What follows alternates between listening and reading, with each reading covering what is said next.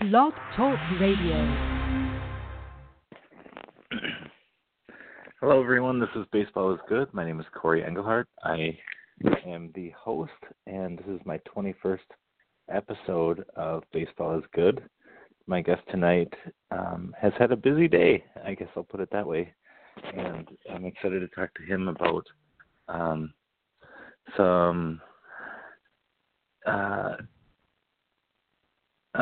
a document that he has helped primarily put out today that has been very interesting to read, along with the other work that he does with the website Twins Daily that I'm a regular reader with.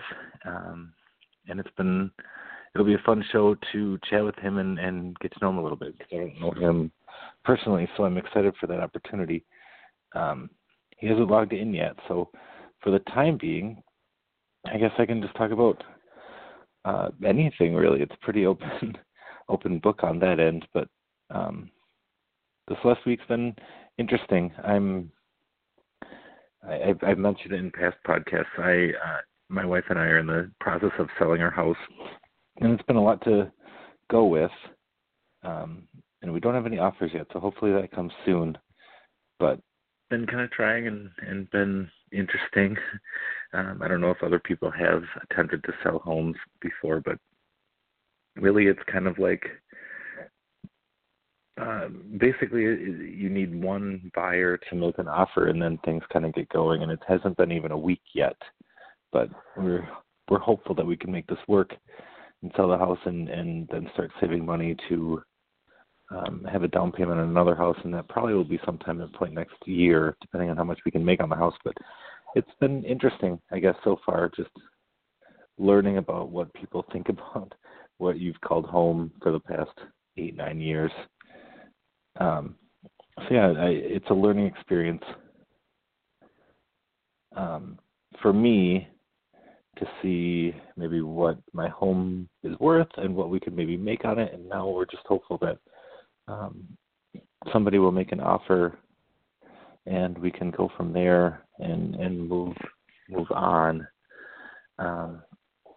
Hopefully this time in our lives goes quickly and there isn't as much stress with that. But otherwise, it's been fun having this podcast to be able to not think about reality once in a while.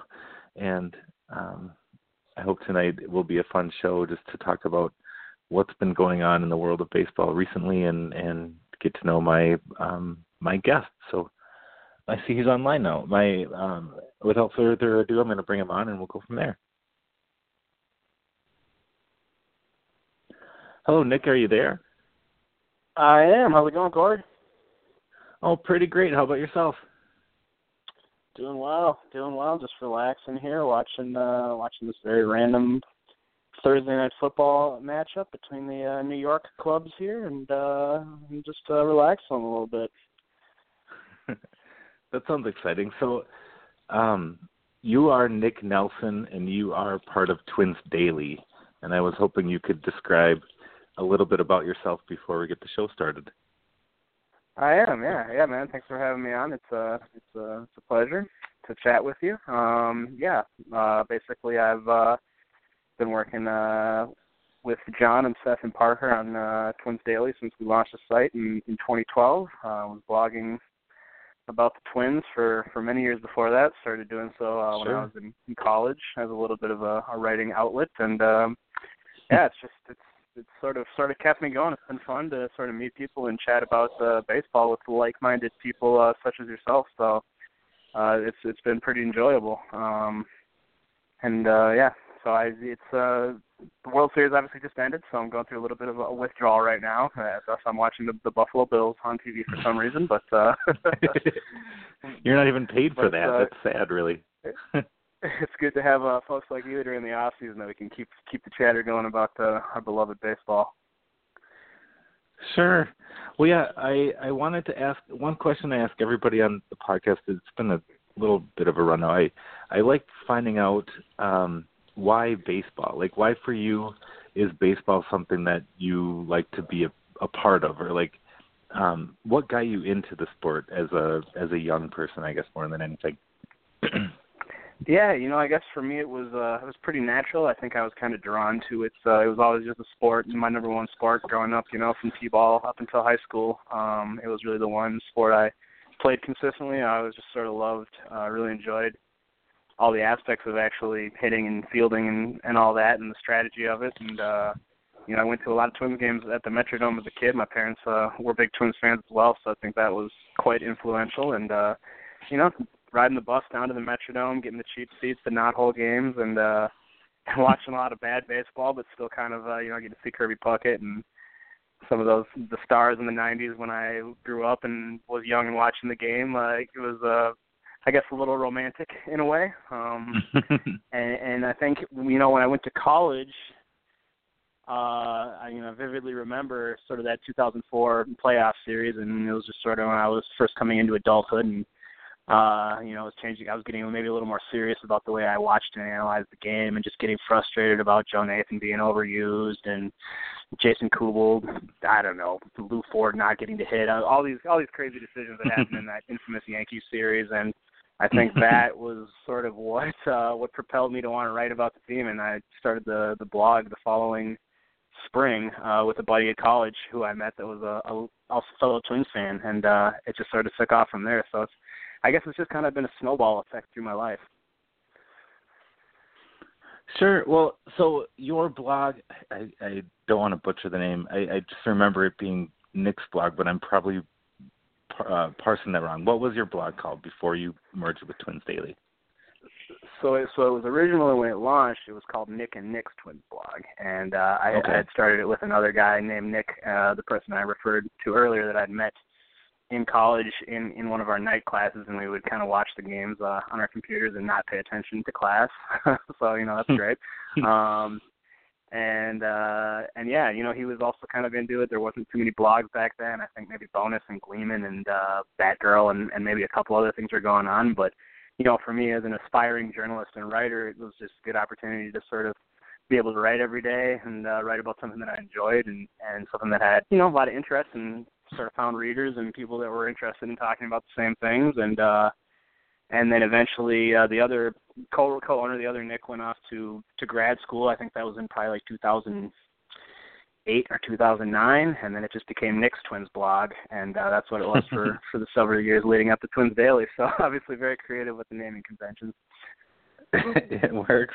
And your Twitter handle is almost very creative for yourself too. Is good, right? Yeah, very, very creative, I guess you could say. Lots of thinking behind it, but yeah. Your Twitter handle is very creative compared to your name too, if I'm remembering correctly. Yeah, I think it's the name and the state I live in, so yeah, pretty Nick Nelson MN. Sure. Look me up and say hi. Yep. And I did, so that's been great. So yeah, before we talk about all of the stuff that you're doing with Twins Daily lately, especially even just today, what do you do? What do you do outside of Twins Daily? Like, what is a regular day like for you? So I'm lucky enough to write not only as a hobby but as a profession. I'm a content writer at a marketing agency. So it's writing. It's maybe not writing about things I love as much as baseball all the time, but it's fun. I've always been sort of a marketing mind. My dad was a big marketer who launched a very successful agency and ran it for much of his life. So I've definitely learned a lot from him, and sort of have always had the principles and philosophies of marketing implanted in my mind, which I think, along with loving to write and really appreciating sort of the ability to write persuasively and compelling copy, has always been something that I've been interested in and enjoying doing. So that's kind of what I do in my day job is do that for the brands that and clients that we work with at our agency. That's great. So do you have a routine where you're up at 4:30 in the morning making your third cup of coffee and then going to work and working till 9 at night, or what is it like? Do you have a typical day that schedule-wise you run by, or how? Because I know reading, I follow you on Twitter too, and I know you're into doing things after work too, as far as like music or other things. What is a typical day like for you if you're needing to do work and write for Twins Daily and anything else? Do you have like a regular routine throughout the week? Yeah, I don't know that it's too crazy. I mean, I work basically a 9 to 5, pretty standard work hours, and I do like to stay busy. I dabble in music a little bit. Haven't done too much with that for a while, but like to hang out with my friends. During the summer I'm playing softball and kickball all the time, and so it definitely can get hard to find time for the site and for the writing that I have to do with Twins Daily. But I find that we have sort of designated days that we write and publish our posts and everything like that. So I just sort of plan around that, and there's nights where I'll be up until maybe 12 o'clock trying to finish off a post and get it published, and that's just sort of part of the deal. But I think being able to split up the work a little bit, and have guys like Seth and John around to help and run the site, and all the people that contribute as well, on Twins Daily, which I think is such a big part of the site, is there's so many people outside of the founders who are helping drive the site and writing stuff and keeping the conversation going, that it doesn't burn me out as much as it could. I think if it was still like it was when I was going it alone, I probably would have quit a long time ago. Sure. Well, I've asked Seth this too, and he kind of said the way Twins Daily started was pretty organic as far as just hanging out and saying, hey, maybe we should do something like this. Is that how you would describe the experience for you in terms of coming together with people you know but hadn't worked with to build Twins Daily as the site it is?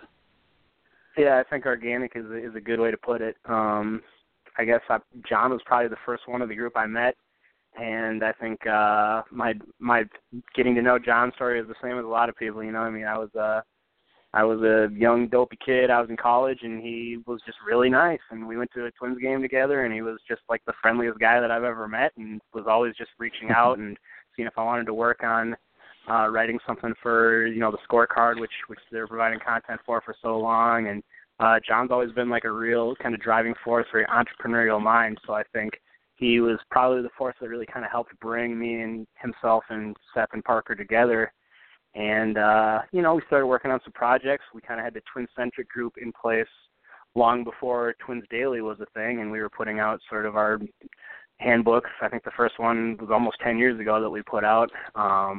Sure. And working on projects together, doing events together, and that was sort of how it started, and then it just sort of naturally progressed to the point where we were like, let's just bring all our sites together and make this just sort of one central thing where we can try to build a community. Yeah, it's been awesome. I mean, I'm a fan from afar, but yeah, it's been really fun to watch it grow to what it is. I guess that kind of follows into my next question. Like, how with the handbook that was released right after the World Series ended last night, how do you go about putting that together? Like, I know it's a collaborative effort, but like, what does that entail, I guess, putting something like that together and making sure it's ready to go? It's changed a lot over time. When I look back, I think I looked back the other night at the first one we put out, which was like the 2009-2010 off season, I think, and it was like a Word doc with like the crappiest like clip art and like saddest like design work and formatting you will ever see. It's embarrassing to go back and look at it, but that was where we were at that point. And it was a ton of work. I mean, we all split it up, and it was insane. And over the years, I think the fact that Brock came into the fold a little bit after we launched Twins Daily. Brock Beauchamp, he's our he's our designer developer, and he would help us with the design, and that was kind of a game changer.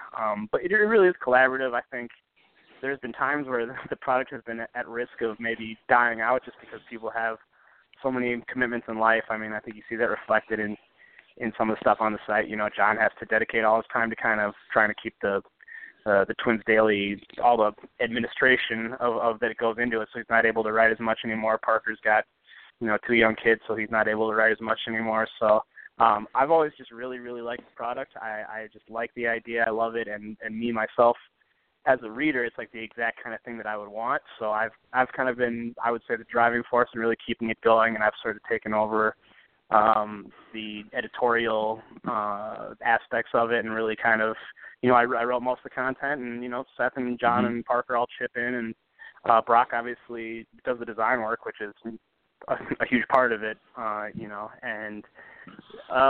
we set out timelines, and it gets a little hairy at times, and we fall behind a little at times. I didn't really think we were going to have it ready in time this year, but everyone pulled it together at the end, and we got it done and got it out, so it's always an adventure, that's for sure. That's great. Well, you said everyone kind of works together, and maybe it's changed over the years as far as what people focus on in terms of adding to the handbook.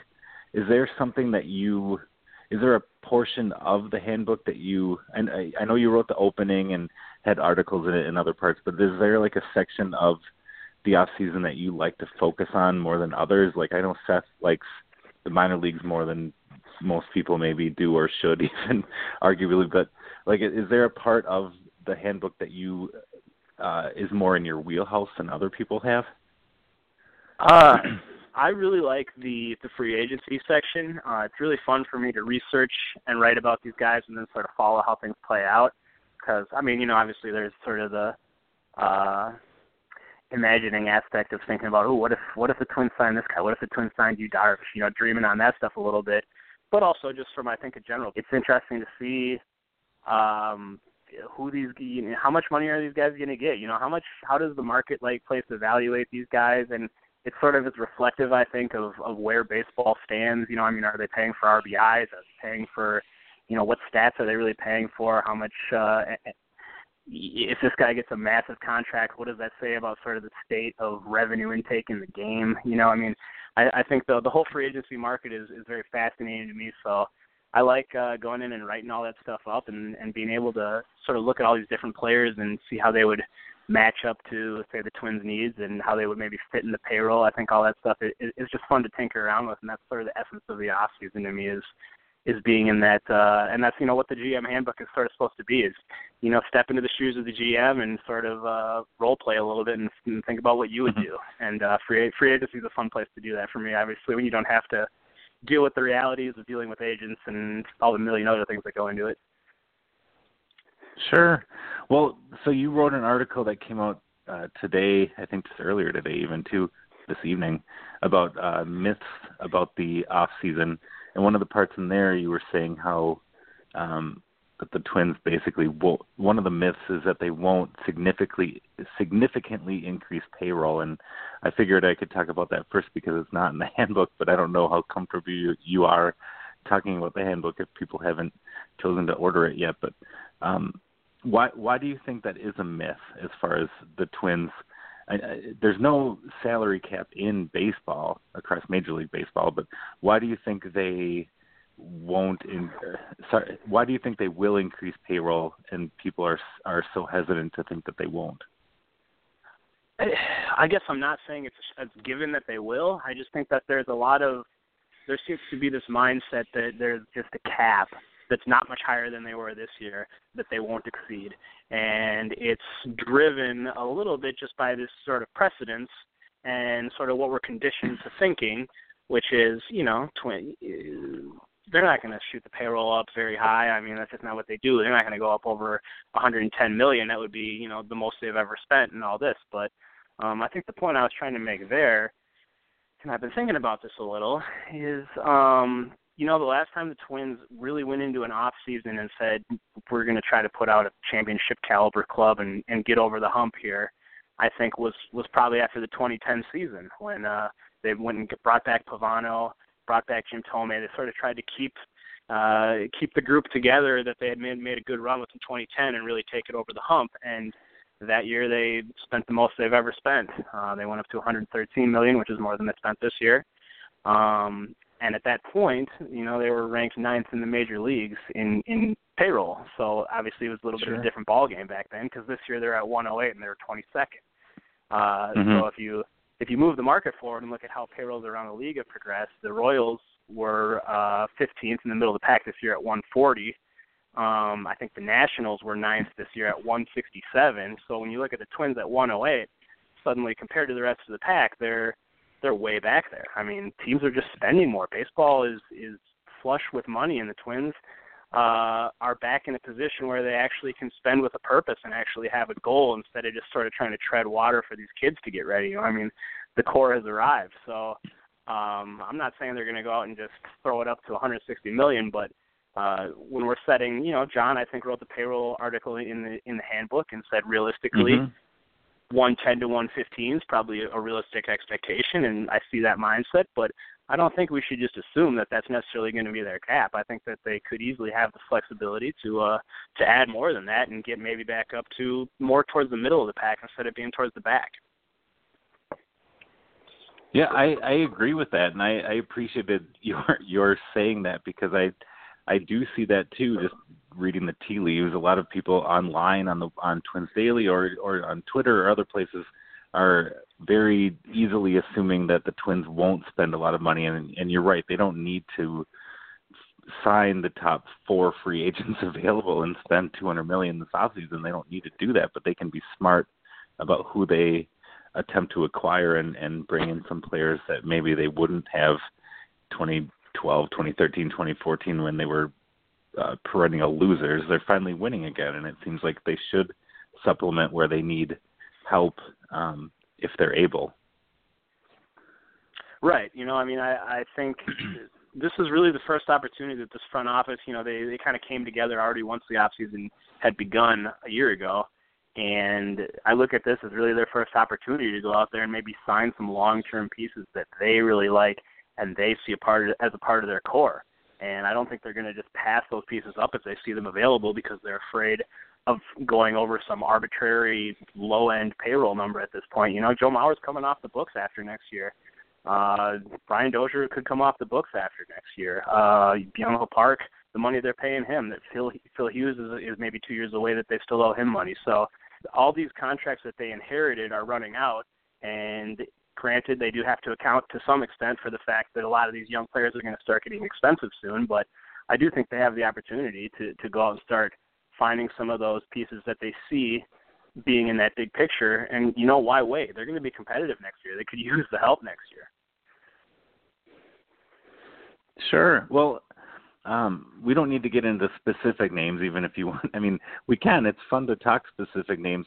I didn't know if you wrote the blueprint at the end of Twins Daily, the off-season handbook, but there were some interesting choices at the end. I don't know if you want to even talk about that if people haven't ordered. But, yeah, we definitely can. I'm not worried about giving anything away. The handbook is there's tons there. We're not going to give it all away, and it's free if people want to download it for it's a name your price donation basis. So I'm not concerned about spoilers or anything like that. I did put together the blueprint at the end. I guess that wasn't very clearly lined out, but that was all me. I'm happy to talk about it. And also, John and Seth will have their own blueprints that they've created coming up on Twins Daily, I think Friday and Monday, so you can look out for those as well.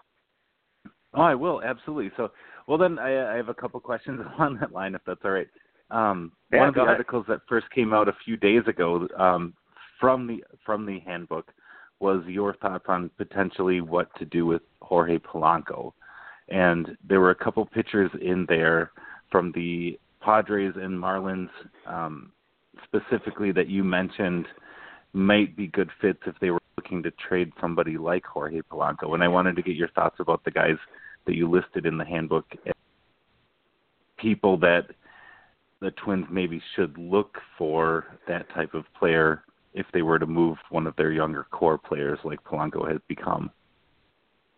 Yeah, definitely. So I'm sure one of the guys you're referencing is Dinelson Lamet. Is it Lamet? I'm not actually sure how to pronounce it. I've heard Lamet, right? But I could be completely wrong about that, yeah.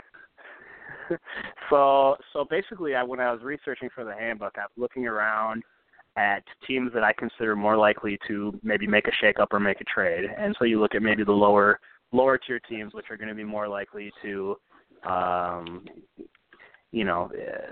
make a big splash, and not necessarily one where they're giving up prospects to get an established asset. So obviously I was kind of drawn to the Padres, who, as we all know, are a team that is perpetually terrible on offense and deep in pitching. I think we always kind of think of them as a potential match for any team that needs pitching and has offense to sell. And I think that that is the Twins' position right now, and they're pretty strong in that position. I mean, they have a lot of bats to offer and pretty good young bats, and they could really use some pitching. So as I looked over what the Padres have, Lamet is a guy that kind of struck me as a good possibility. I remember when the Twins faced him during the season, I was really impressed with his build and his stuff. I mean, he throws hard, and he's a big guy. He's well-built. And, kind of didn't know too much about him at that time and sort of looked into him a little bit. And he's an interesting player. He's never been that super top prospect, and sort of so that's, I guess, maybe why he seems a little more attainable to me. I think there are some question marks surrounding him to the point that maybe he would be gettable for a player like Polanco, who himself is, a flawed player with upside. So it seems like sort of a natural match to me. I think Lamet is just sort of the example of the player that I look at as a guy who isn't at that front of the rotation level yet, maybe, but is a young guy with all the attributes. So I know people are a little nervous about trading for anyone from the Padres because of the Petco field effect on their numbers, but I don't think that's really a play here. He's only pitched one season so far and has been pretty good in the minors. So, I'm interested in the idea of maybe taking one of these, a Rosario or a Polanco, a bat who really kind of came along this year, and capitalizing on that and trying to get an arm who can be a real sort of anchor in that rotation.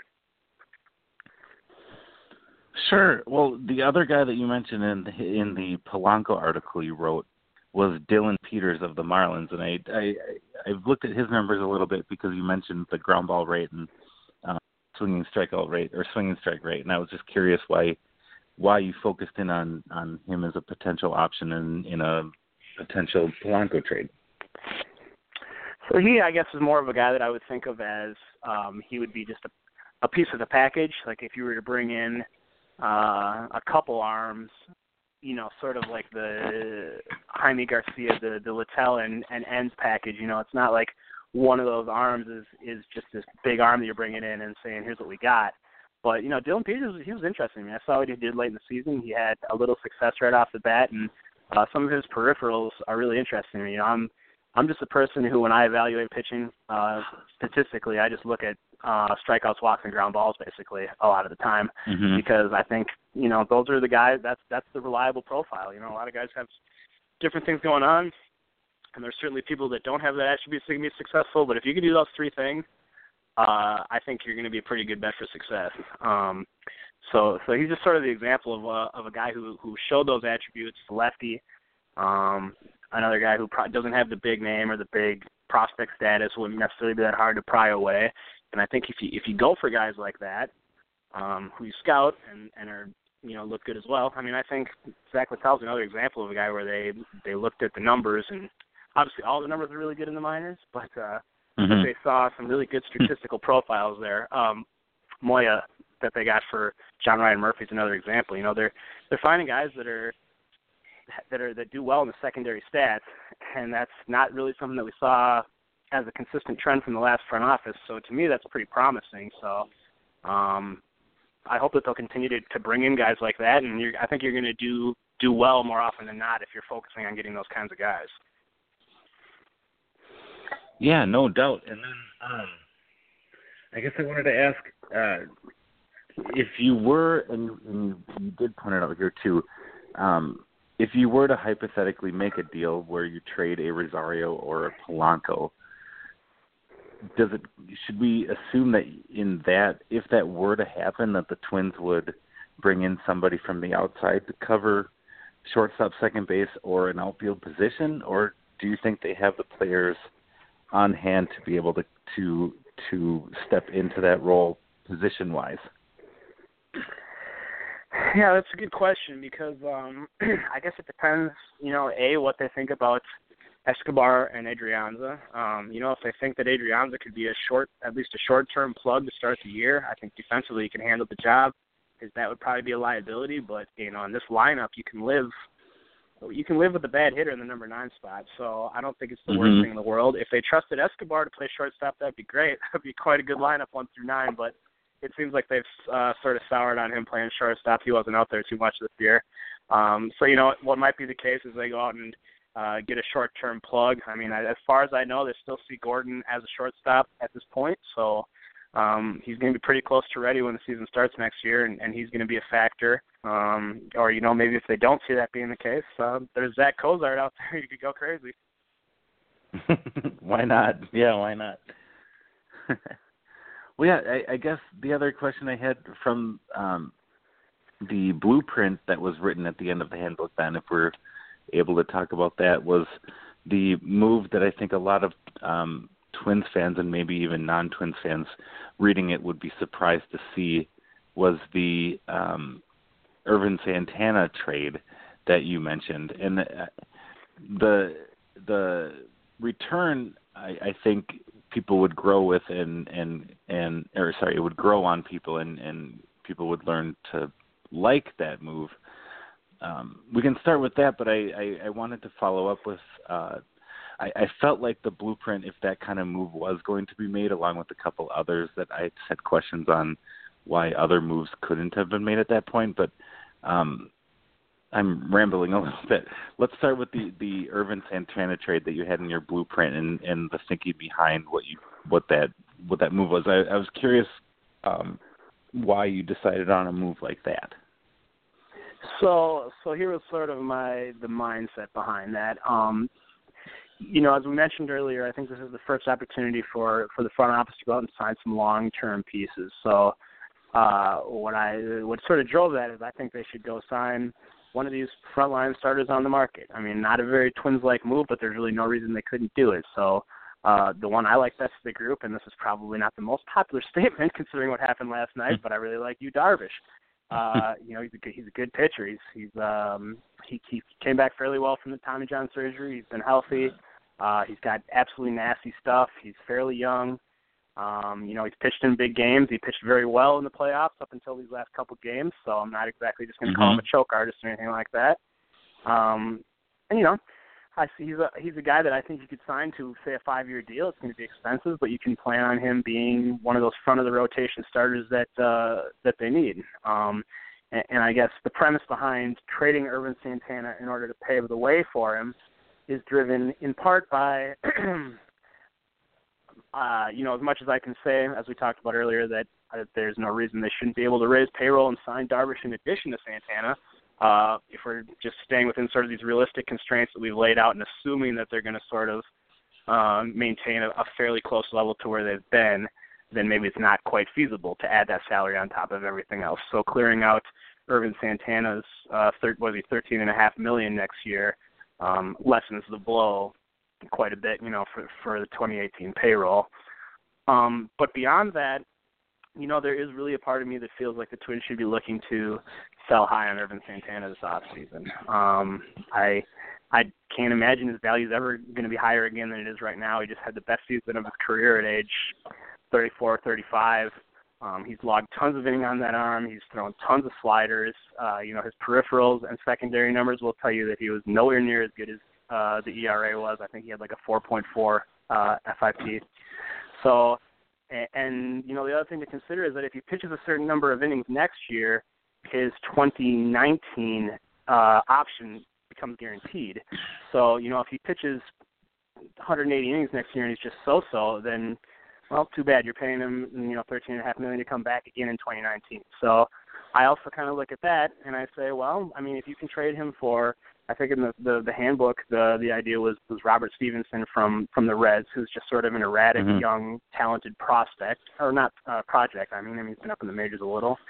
I think you could get an intriguing young arm and flip him and sign someone who, instead of being part of the next 2 years, at 35 and 36 will be part of the next 5 years and is like early to mid-30s like Darvish.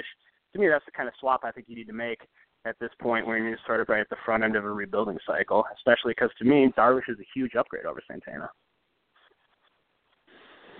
Yeah, no doubt there. I agree that Darvish would be fun, and if there's any chance that any teams question how good Darvish is based on 2 games in the playoffs and about 3.5 innings total, to help him fall to the Twins, I would be all for that too. But initially when I saw that deal, I was thinking, what's going on here? Why would you trade for a guy that is ending in the bullpen with Cincinnati. But then you're right. The more you look at Stevenson or somebody like him is kind of the idea where to target a player that is still young, still has a big arm, still has strikeout stuff, and absolutely needs refinement. That's the kind of pitcher that Cleveland's gone after in Corey Kluber and Carlos Carrasco and turned into really good pitchers, and it's the kind of starter that doesn't always work out, but you want to take a chance on. And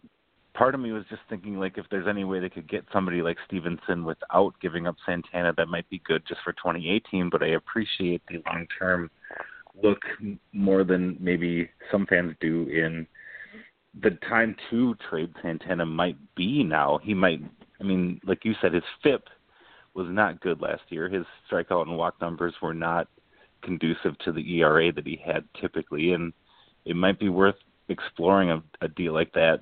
The more I thought about it, I appreciated the deal throughout the day today just after reading it. So it was interesting to read, and I appreciate the unique move that was written in your blueprint. I guess I wanted to say more than anything. Yeah, good to hear.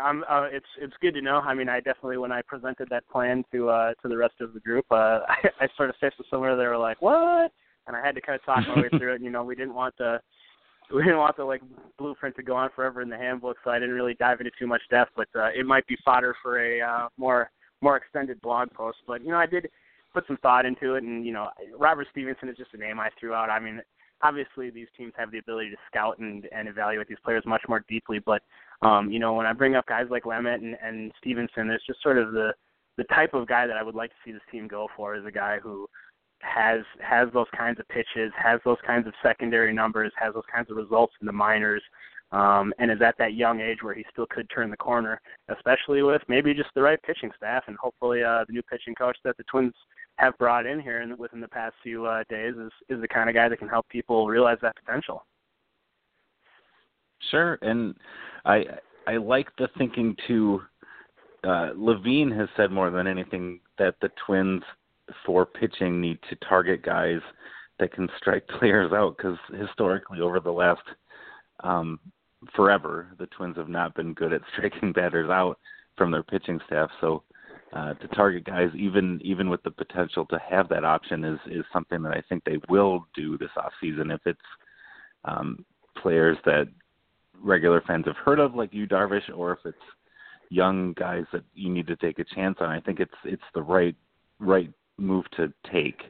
So I appreciated you putting the names in there of guys that have strikeout stuff and maybe do need refinement on command or control, or just having innings to be able to work through things and work with a new pitching coach. It could be something that maybe you find a diamond in the rough, I guess, more than anything, and go from there.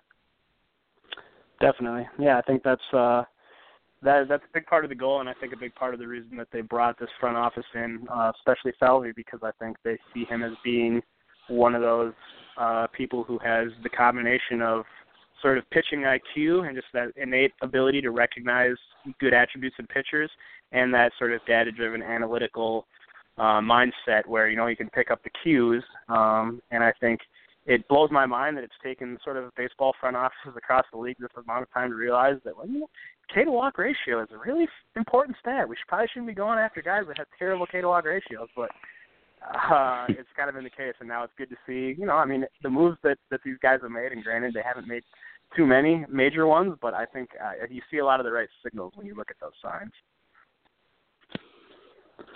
Sure. Well, I guess I wanted, with the blueprint at the end of the handbook here, I guess it almost left me, I wouldn't say disappointed is the word, because it's obviously adding talent to the organization and to the major league roster, but with your article of saying that the Twins should be able to add payroll, and with the blueprint, I was curious why a player like a designated hitter or maybe another outfielder to platoon with Max Kepler wasn't part of the blueprint that you had at the handbook.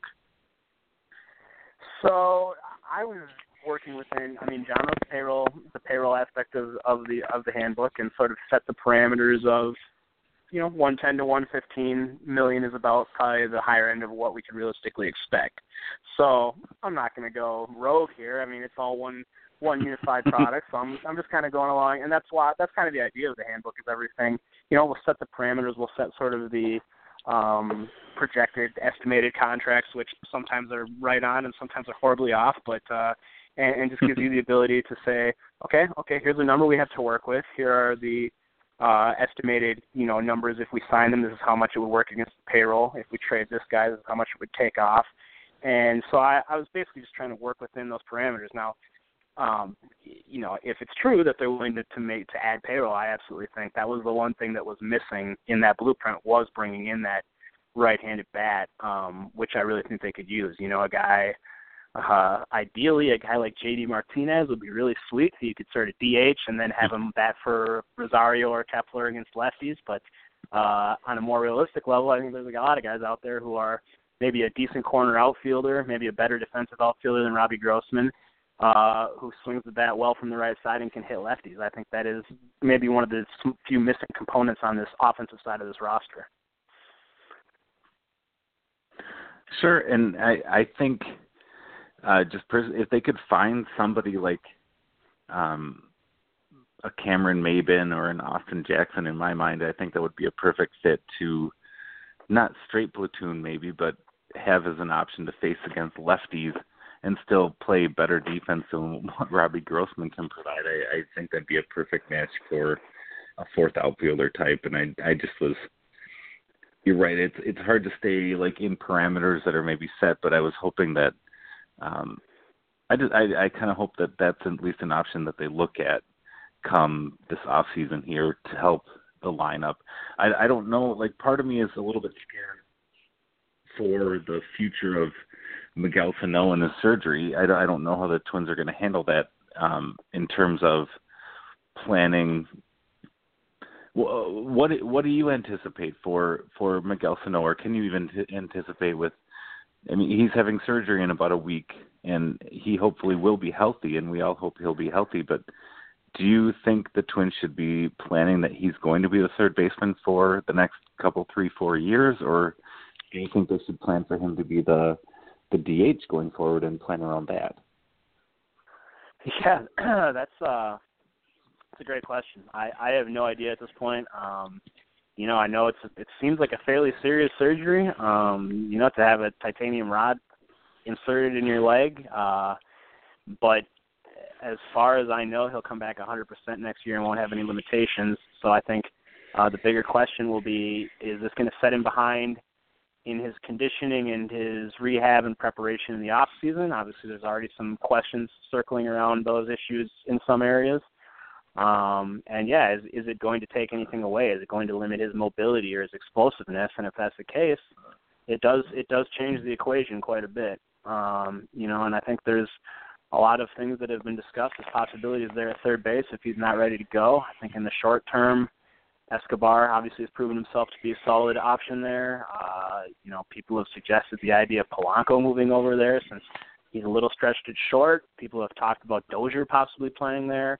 There's not a ton in the minors right now, but obviously a lot of shortstops coming up through the pipeline, and those guys often move over to third. So it's all kind of up in the air right now. I've never expected Sano to be at third base more than another 2 or 3 years at the most. I just don't think that's too realistic, but hopefully he can stay there for another year or two. He looked fairly solid there this year in my eye when he was able to play it. And it helps a lot to be able to put him at that position instead of first base or DH. It increases his value substantially. Sure. So I should, as a fan, not get my hopes up that the Twins are going to sign Carlos Santana as well, right? Like, is that a dumb thing to be dreaming about, I guess?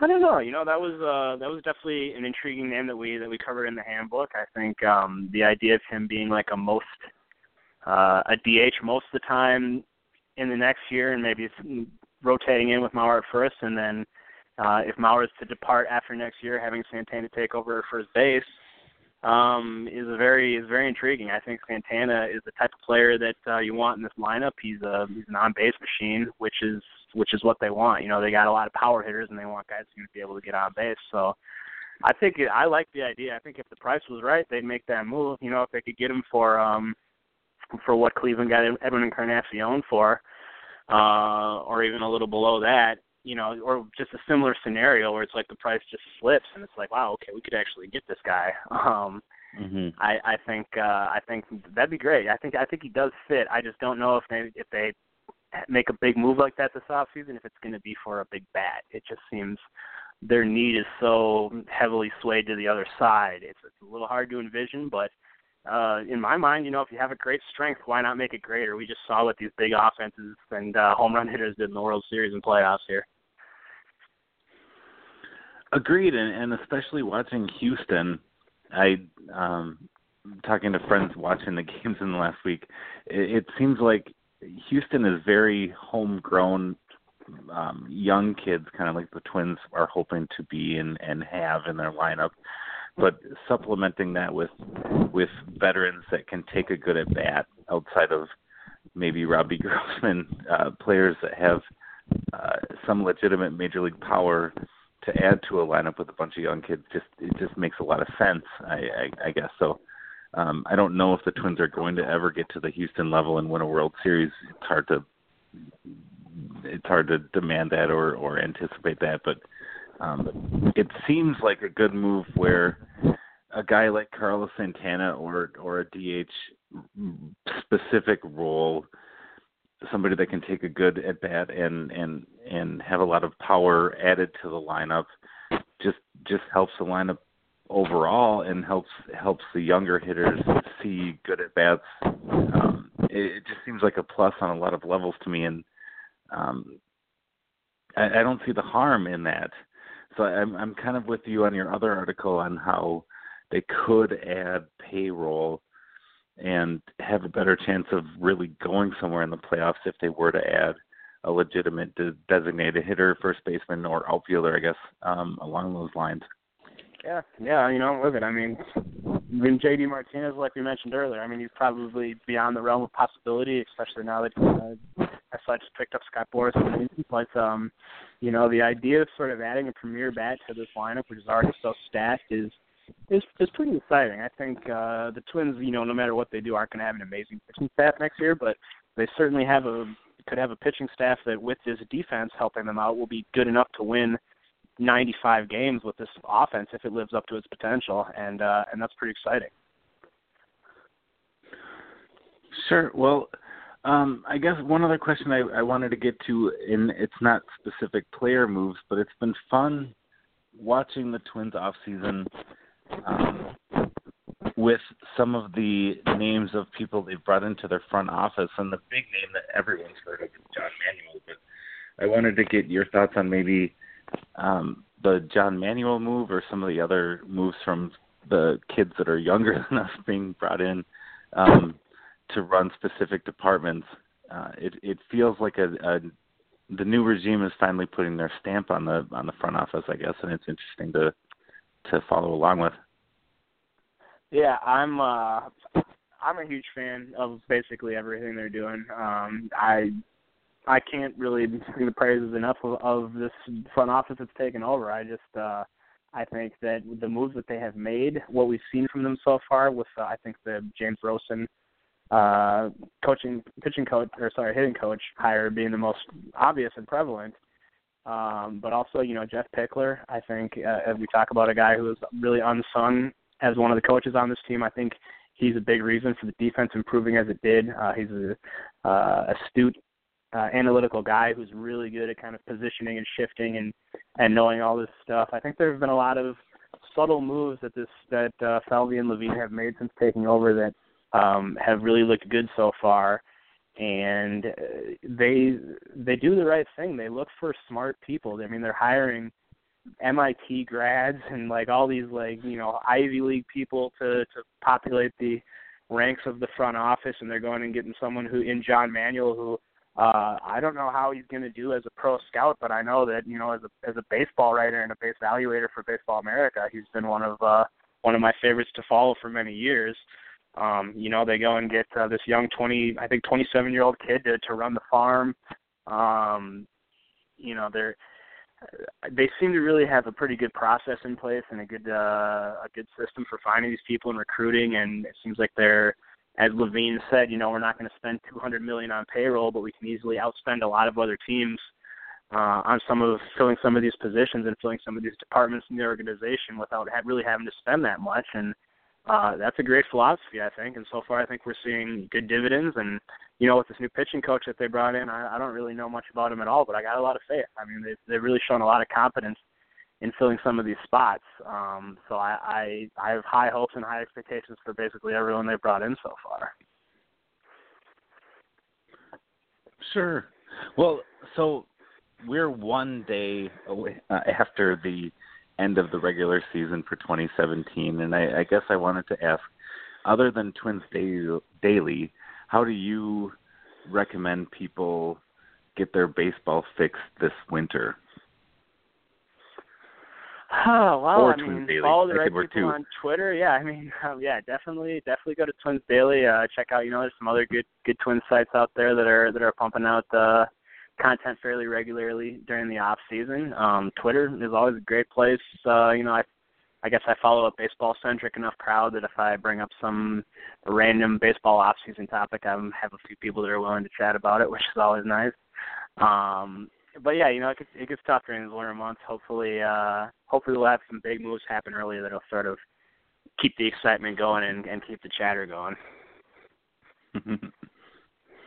Well, yeah. Is there a specific one or two sites that you follow that you think people should be looking into that are Twins fans or not Twins fans outside of Major League Baseball? Like I appreciate Town Ball in Minnesota a lot too, and some of the non-affiliated teams like the St. Paul Saints or other teams. Are there other baseball teams or leagues that you get into? Not so much. I mean, I wish I could. I just barely have the bandwidth to pay attention and stay on top of the Twins as much as I need to. But we do try to cover some of that stuff in Twins Daily too. We had some Saints coverage this season. We had some Gophers baseball coverage, and I'd love to have town ball players and stuff coming on and writing about their leagues and their experiences. We're always open to that. So I could definitely, maybe I should start blogging about my softball home run hitting exploits. No one wants to read that. I bet you'd get 4 readers at least, or 5 readers. I would probably read it. It'd be pretty great. Yeah, I'm okay. Yeah, I'll start analyzing my VORP on the slow pitch softball field and all that. Well, yeah, I have. So personally, I have small kids and haven't been able to make the winter meltdown the last couple of years. I'm going to blame it on them, but I'm planning on this year. When do those talks start to go into place so people can plan ahead for the January, let's start talking about baseball again? Yes, well, you definitely need to come this year. There's zero question about that. So make your babysitting arrangements or whatnot very far in advance, or bring them. I don't know, maybe they're ready to come experience their first winter meltdown. I don't know, but it could happen. Yeah. Okay. Good. It's family friendly, as long as Scott Erickson's not there. That's what I've heard. I was actually not there that year, so I'm just going off third-party recounts. But sure. But yeah, it sounded interesting. So it always happens the weekend of Twins Fest, which I believe is almost always like the last weekend of January. So you can plan it on it being that weekend. It'll be the Saturday night. Usually gets going around 5:30, and I'm sure we'll start releasing details about that in right after the holidays or something like that. And yeah, it's a great event. I think it's gonna be. It's gotten better every year. Last year we did it at Brothers, which I think was our largest venue, and I thought our best venue. It was really nicely set up for what we do with the crowd and the stage and everything. And I believe we'll be back there this year, and I think looking to just grow it, bring in good guests again, and really make it an enjoyable experience. It's always one of my favorite nights of the year. So I definitely hope we'll see you, maybe the family, and everyone else out there. It's going to be a good time.